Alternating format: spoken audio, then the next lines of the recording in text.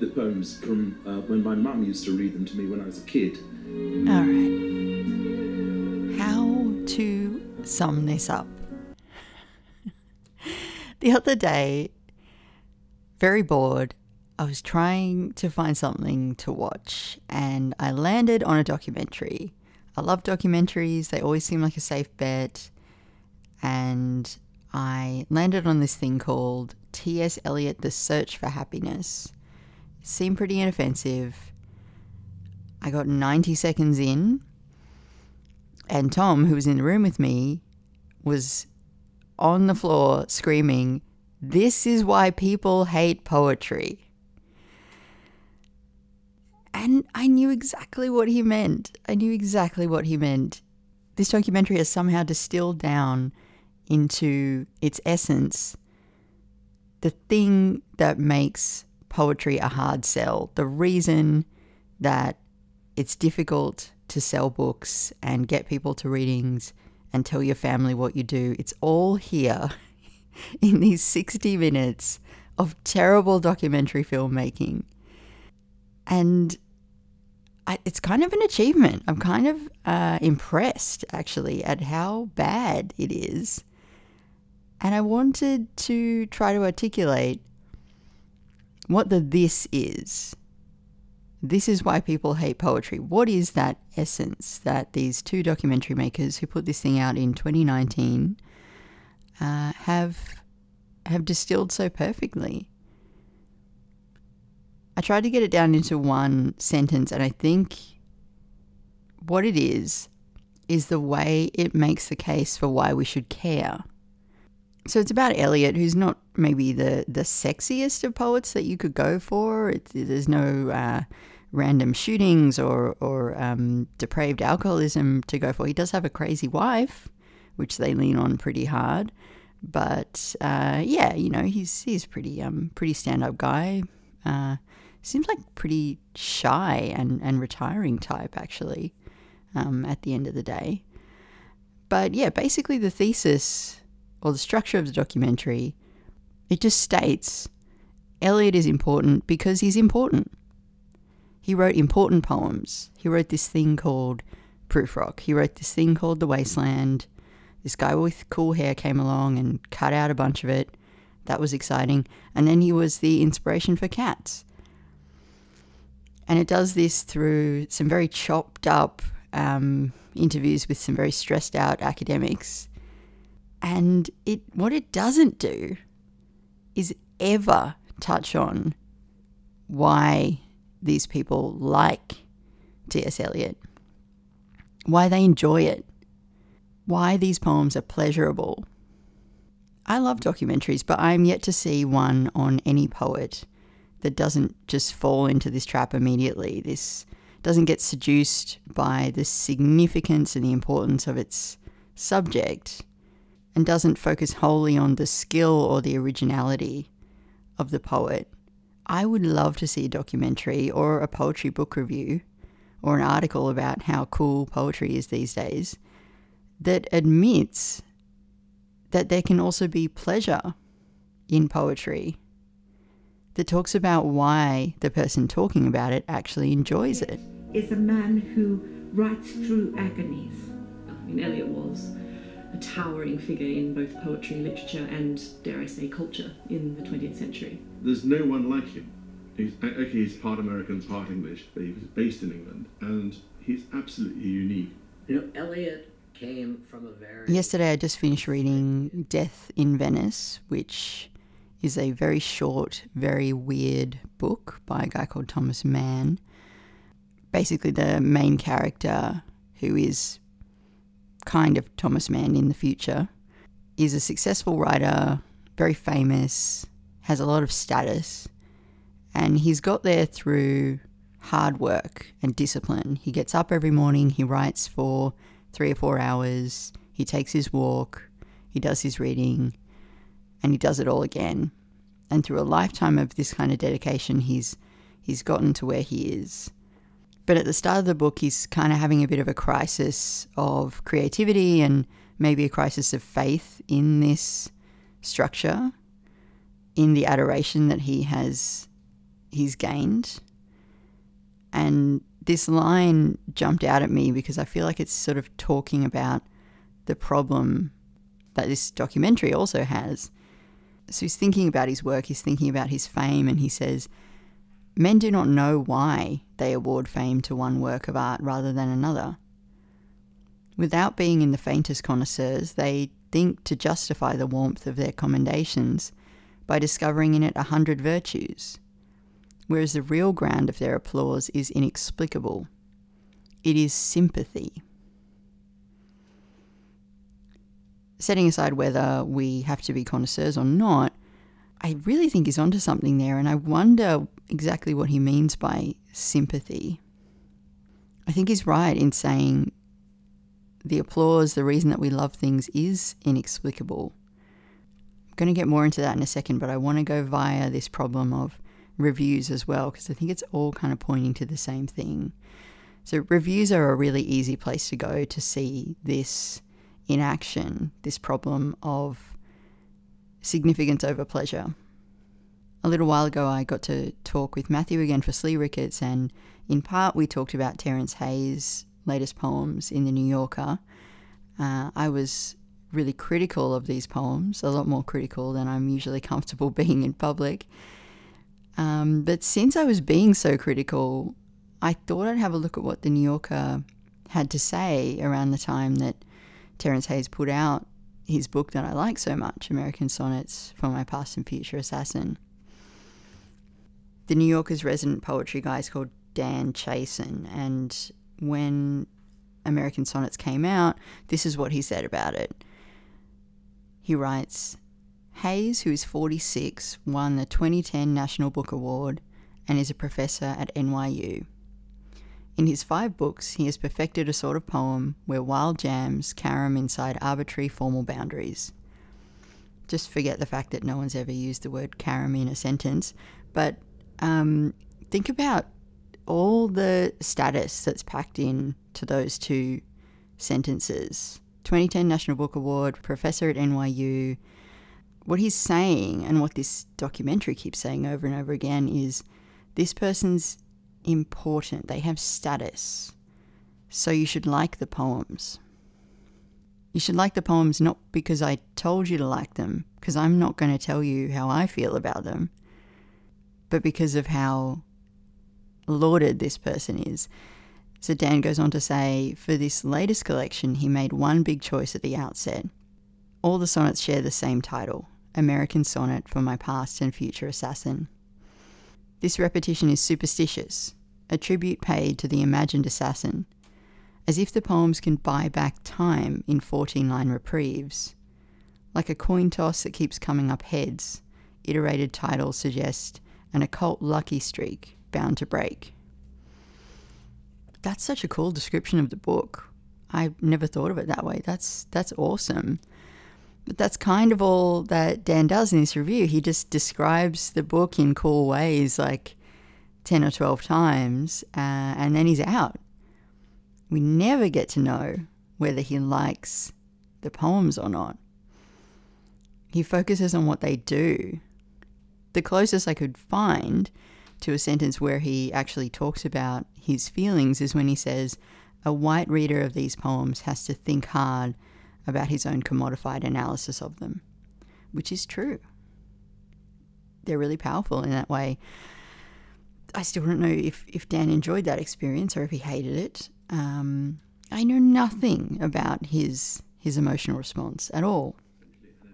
I'm sure he had one. Rupert Brooke, Edward Thomas, he's the new tune of all time. He's absolutely... Love song, Alfred J. Prufrock, is the most extraordinary departure. It is staggeringly original in those times. The reason why we still read Eliot is because of the rhythm and the pacing of the writing. He's an absolute genius when it comes to using the pace of a line. But one of the other things that he is incredible... So coming back to this problem of the ground of applause being inexplicable, as Thomas Mann's writer has it, there are some possibilities as to why Dan didn't include how he felt about Terence Hayes' book in the review. Maybe he hated it and he didn't want to say so. Or maybe he really loved it and he didn't know how to.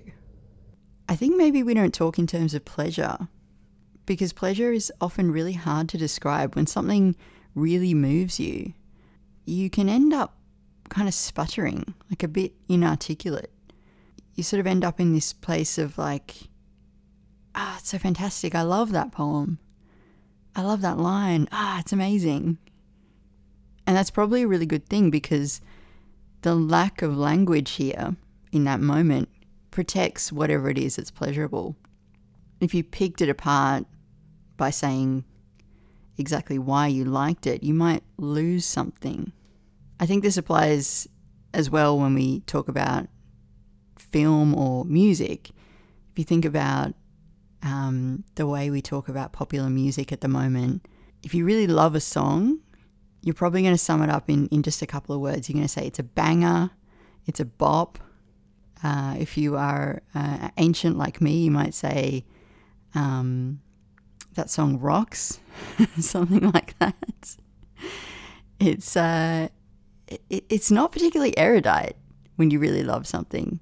It's a little bit embarrassing, actually. But the fact that we can't describe it well doesn't mean that it's not relevant. It doesn't mean that we should just skip over it, even if it does make you go a little bit red in the face.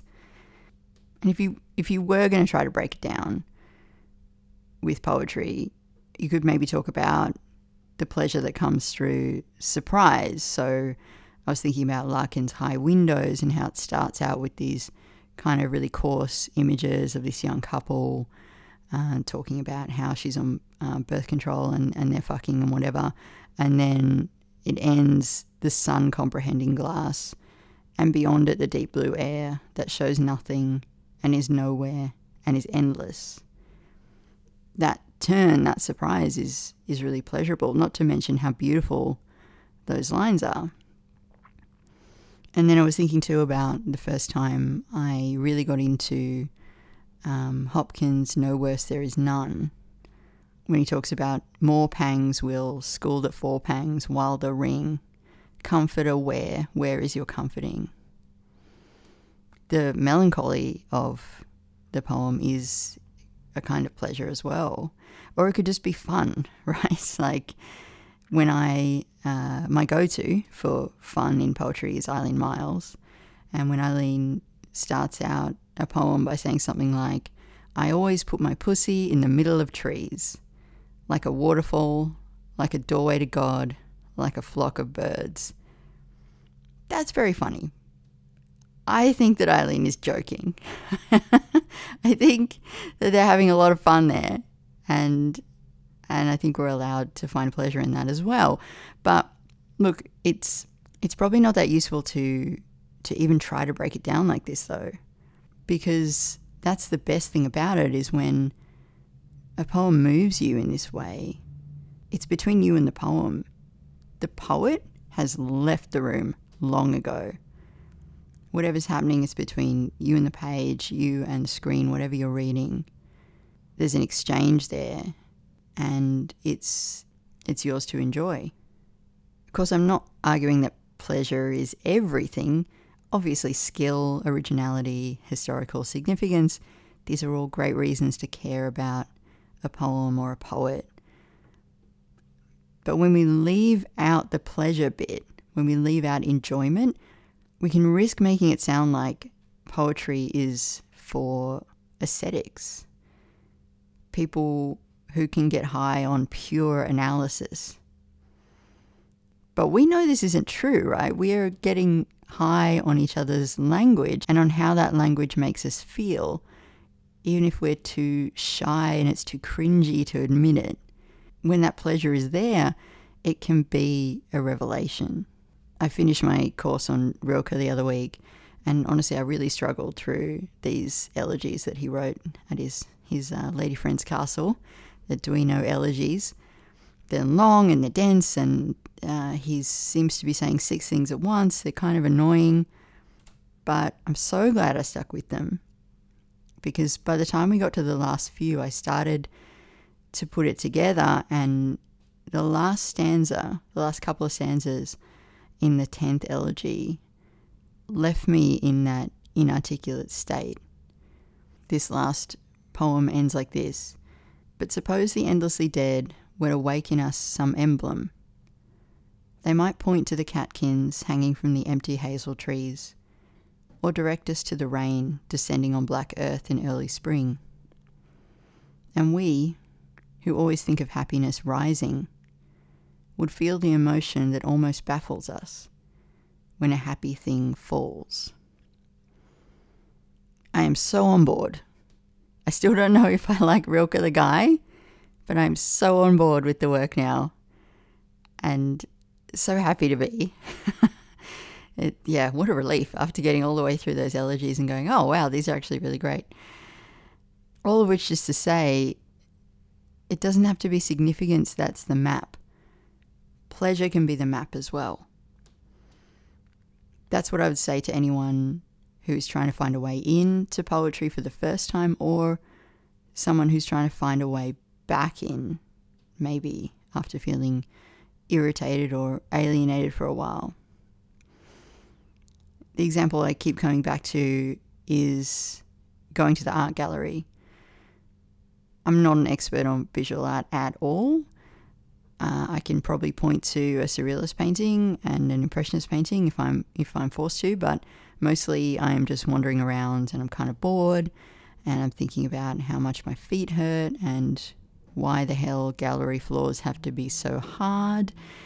But a couple of years ago, I went to the NGV and I was just killing time and wandering around looking at stuff, and eventually I came across this really quiet painting kind of tucked away in the corner, which is called Moonrise. It's by a Heidelberg School painter called David Davies. I think I had a vague awareness that he was a Heidelberg painter, but I'd never heard of him before. I really didn't want to know anything else about it rather than what was written on the little card on the wall, because there was this exchange between me and the painting. I just stood there staring at it. I was kind of spellbound. I didn't want to leave it. I think I walked away and then came back and looked at it again just to make sure it was still there. I wanted to take it with me. And I feel better knowing that it exists there in the gallery. And I can't really tell you why. It is inexplicable, but maybe it's that sympathy that Thomas Mann was talking about. I feel weird framing a whole argument around Thomas Mann, who was a deep weirdo. just so you know, I know he was weird, okay? So be that as it may, I think that's a good line. So here's a documentary I want to see on Eliot.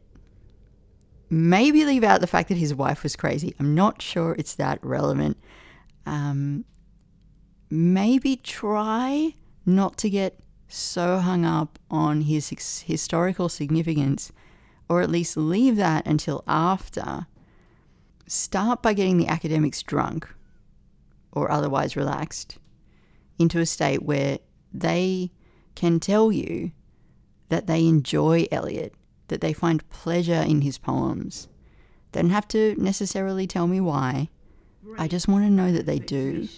So he's a great and innovative poet. His friend Ezra Pound said the only job of a poet was to be original, make it new. And Eliot was making it new on a colossal scale. He cultivates Eliot. He sees Eliot's genius in the early teens when the love song... It's going to be a messy sport, of course, but what I will say is that it'd be a brave pundit that writes off Scott Morrison at this stage, notwithstanding some of the challenges he faces. They wrote him off before the last federal election. He came home and won, and I'm confident he'll do the same this time. Do you like Scott Morrison? I think Scott Morrison's doing a very difficult job at the moment in leading our country, and I certainly think